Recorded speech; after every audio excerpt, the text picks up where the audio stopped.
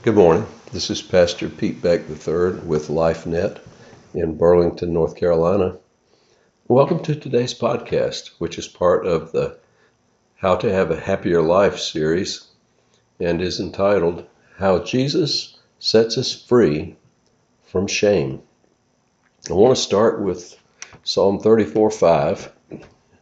Those who look to him for help will be radiant with joy. No shadow of shame will darken their faces. That's the New Living Translation. Shame can either be a painful negative emotion for having done something specific that was wrong or foolish, or it can be a general pervasive negative emotional state resulting from a chronic sense of self-reproach or sense of failure. The latter may originate in childhood and is more difficult to alleviate. Some of our shame is well-deserved. If we sin against God and others, shame can be the consequence. It certainly was for Adam and Eve. Here I'll read from Genesis 3:6-7. And this was when they were being tempted by the serpent to eat the forbidden fruit. The woman was convinced.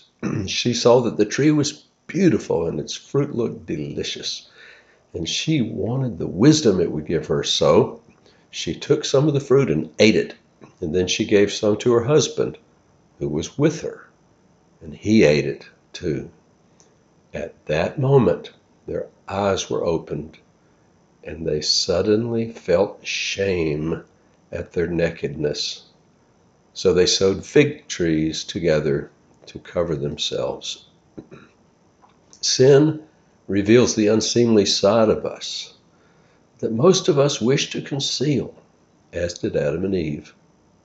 When the shame of our sin is exposed, we usually try to hide, and this can make relating to others a big challenge, since they or we often go to great lengths to prevent being known in certain areas in which we might feel shamed. We anticipate that if we are truly known, we may be rejected, which is sometimes the case, as it turns out. As a result, sometimes we grow to like or love someone based on the façade presented to us rather than the real person. This is unnerving to the person who is hiding because the fear of one day being exposed. This kind of hiding can involve big issues or smaller ones. Eventually, who we really are, will surface. However, and that is when relationships get tested.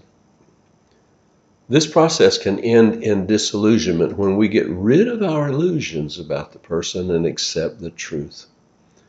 This is often necessary in building a great relationship or marriage.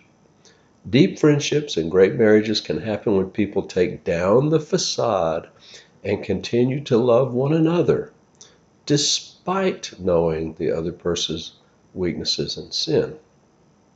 Conversely, friendships or marriages can rip apart if the deception and resulting disillusionment are too great. This can also happen in a church. Most of the time, we do not truly know a person until after we have a disagreement with them or go through a crisis together. How can we weather those storms more perfectly and reveal the nature and depth of our relationship? One of my mentors once told me that he never truly trusted a person until after he had had a fight with them. Whenever a new person or family joins our church, I'm usually excited to get to know them.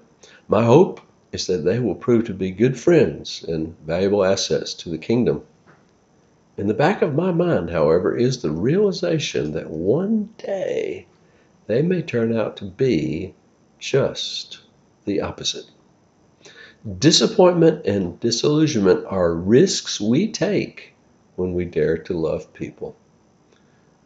There are countless numbers of believers who are drifting with no church home because at some point they were hurt and disillusioned by members of some local church. This is a very sad commentary. Part of the problem is that they were not prepared to encounter these things.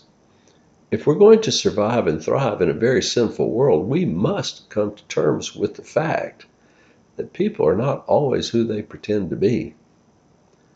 One person who is incapable of being disillusioned is God. God knows us completely and anticipates every thought, word, and action we will ever make. Nothing we ever do surprises him. And I read now from Psalm 139, 1 through 6. O Lord, you have examined my heart and know everything about me. You know when I sit down or stand up. You know my thoughts even when I'm far away. You see me when I travel and when I rest at home. You know everything I do. You know what I'm going to say even before I say it, Lord. You go before me and follow me. You place your hand of blessing on my head. Such knowledge is too wonderful for me, too great for me to understand. That also is from the New Living Translation. God's omniscience makes it even more remarkable and encouraging that he chooses people to belong to him even before they are born. Let me read to you one of my very favorite passages from Ephesians 1, and this is verses 3 through 5. All praise to God, the Father of our Lord Jesus Christ, who has blessed us with every spiritual blessing in the heavenly places, because we are united with Christ. Even before he made the world, God loved us and chose us in Christ to be holy and without fault in his eyes. God decided in advance to adopt us into his own family by bringing us to himself through Jesus Christ. This is what he wanted to do, and it gave him great pleasure. Once again, the New Living Translation. Adoption is never by accident. It is an intentional act of love. Every child, whether biological or adopted, is a treasure. Parents may have some idea of who their children are, but the full revelation comes over time. Adoptive parents have less idea of who their children may be because they usually have no idea what family traits may have been passed down. But God knows everything about all of us. He will never step back in disgust or disappointment after we make a huge misstep or sin, thinking that he made a mistake in choosing you or me. God knew ahead of time all we would ever think, say, or do, and still chose to love us. This is a big antidote to shame. Abandonment and rejection are at the root of much shame. These two things signify that the other person is of little value. Sometimes the reason for the abandonment or rejection is understood. Sometimes not. In the latter case, the affected person is left to imagine the reason. Little children are quick to assume blame, thinking that there must be something wrong with them. This can lead to the development of a pervasive sense of shame that I mentioned in my opening definition. Sometimes shame can be associated with sinful things we have done or were done to us. People who commit sexual abuse, for example, should feel shame for their actions. That is, until they experience the forgiveness and cleansing provided by our Lord Jesus. Children who are preyed upon also experience a sense of shame in many cases, even though the abuse was not their fault. Unfortunately, many predators tell their young victims that it was their fault, establishing a lie-based stronghold in that young one's mind. This sort of lie must be replaced with the truth in order for shame to be eradicated. Whether our shame was earned through our own sinfulness or improperly thrust upon us by some predator, Jesus has done everything necessary to set us free. When he hung upon the cross, enduring scorn, rejection, abandonment, injustice, and disgrace, he took that shame on our behalf, along with the shame attached to our sin. And just as he carried our sin and guilt to the cross, he also bore our shame there. Hebrews 12:2 reads, "Fixing our eyes on Jesus, the author and perfecter of faith, who for the joy set before him endured the cross, despising the shame, and has sat down at the right hand of the throne of God." That's the New American Standard Bible. Because he carried our shame, we do not have to bear it. Here are some other promises. The first one is Isaiah 54, verses 4 through 8. "Fear not, you will no longer live in shame. The shame of your youth and the sorrows of widowhood will be remembered no more. For your Creator will be your husband. The Lord Almighty is his name. He is your Redeemer, the Holy One of Israel, the God of all the earth. For the Lord has called you back from your grief, as though you were a young wife abandoned by her husband, says the Lord. For a brief moment I abandoned you, but with great compassion I will take you back. In a moment of anger I turned my face away for a little while. But with everlasting love I will have compassion on you, says the Lord, your Redeemer." Next, Isaiah 45:17. "But the Lord will save the people of Israel with eternal salvation. They will never again be humiliated or disgraced throughout everlasting ages." And the final one is from 1 Peter 2:6.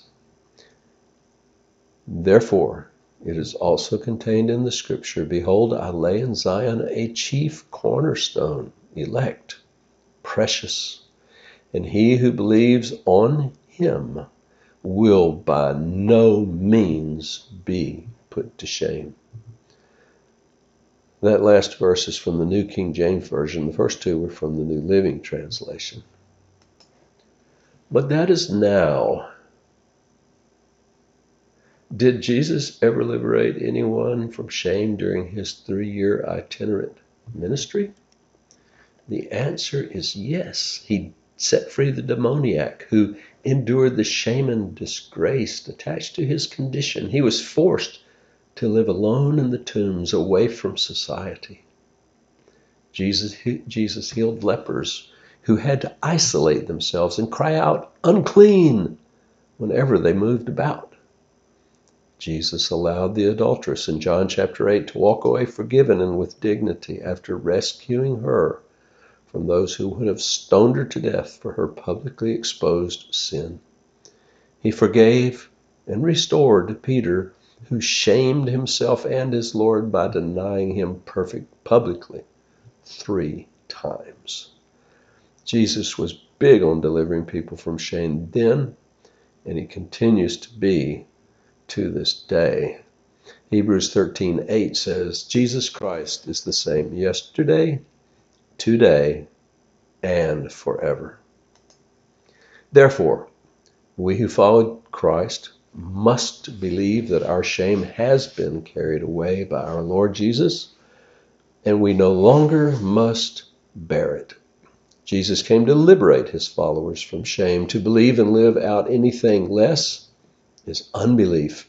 We must throw off any oppressive weight of shame by faith in Christ's finished work on the cross. Now we have the privilege of honoring the one who was shamed for our sake. We should make it our aim to honor and glorify God by putting our full trust in him and his promises, and by boldly declaring the gospel and the name of Christ without fear of any shame the world may attempt to thrust upon us for doing that. If we're proud of our Lord, he will return the favor at the last judgment. And I quote from Matthew 10:32 and 33. Everyone who acknowledges me publicly here on earth, I will also acknowledge before my Father in heaven. But everyone who denies me here on earth, I will also deny before my Father in heaven. Let's trust the Lord to help us to be bold witnesses for Christ. Whenever we may fall short, let us quickly repent and receive forgiveness and cleansing from our sin and shame, and have another go at it.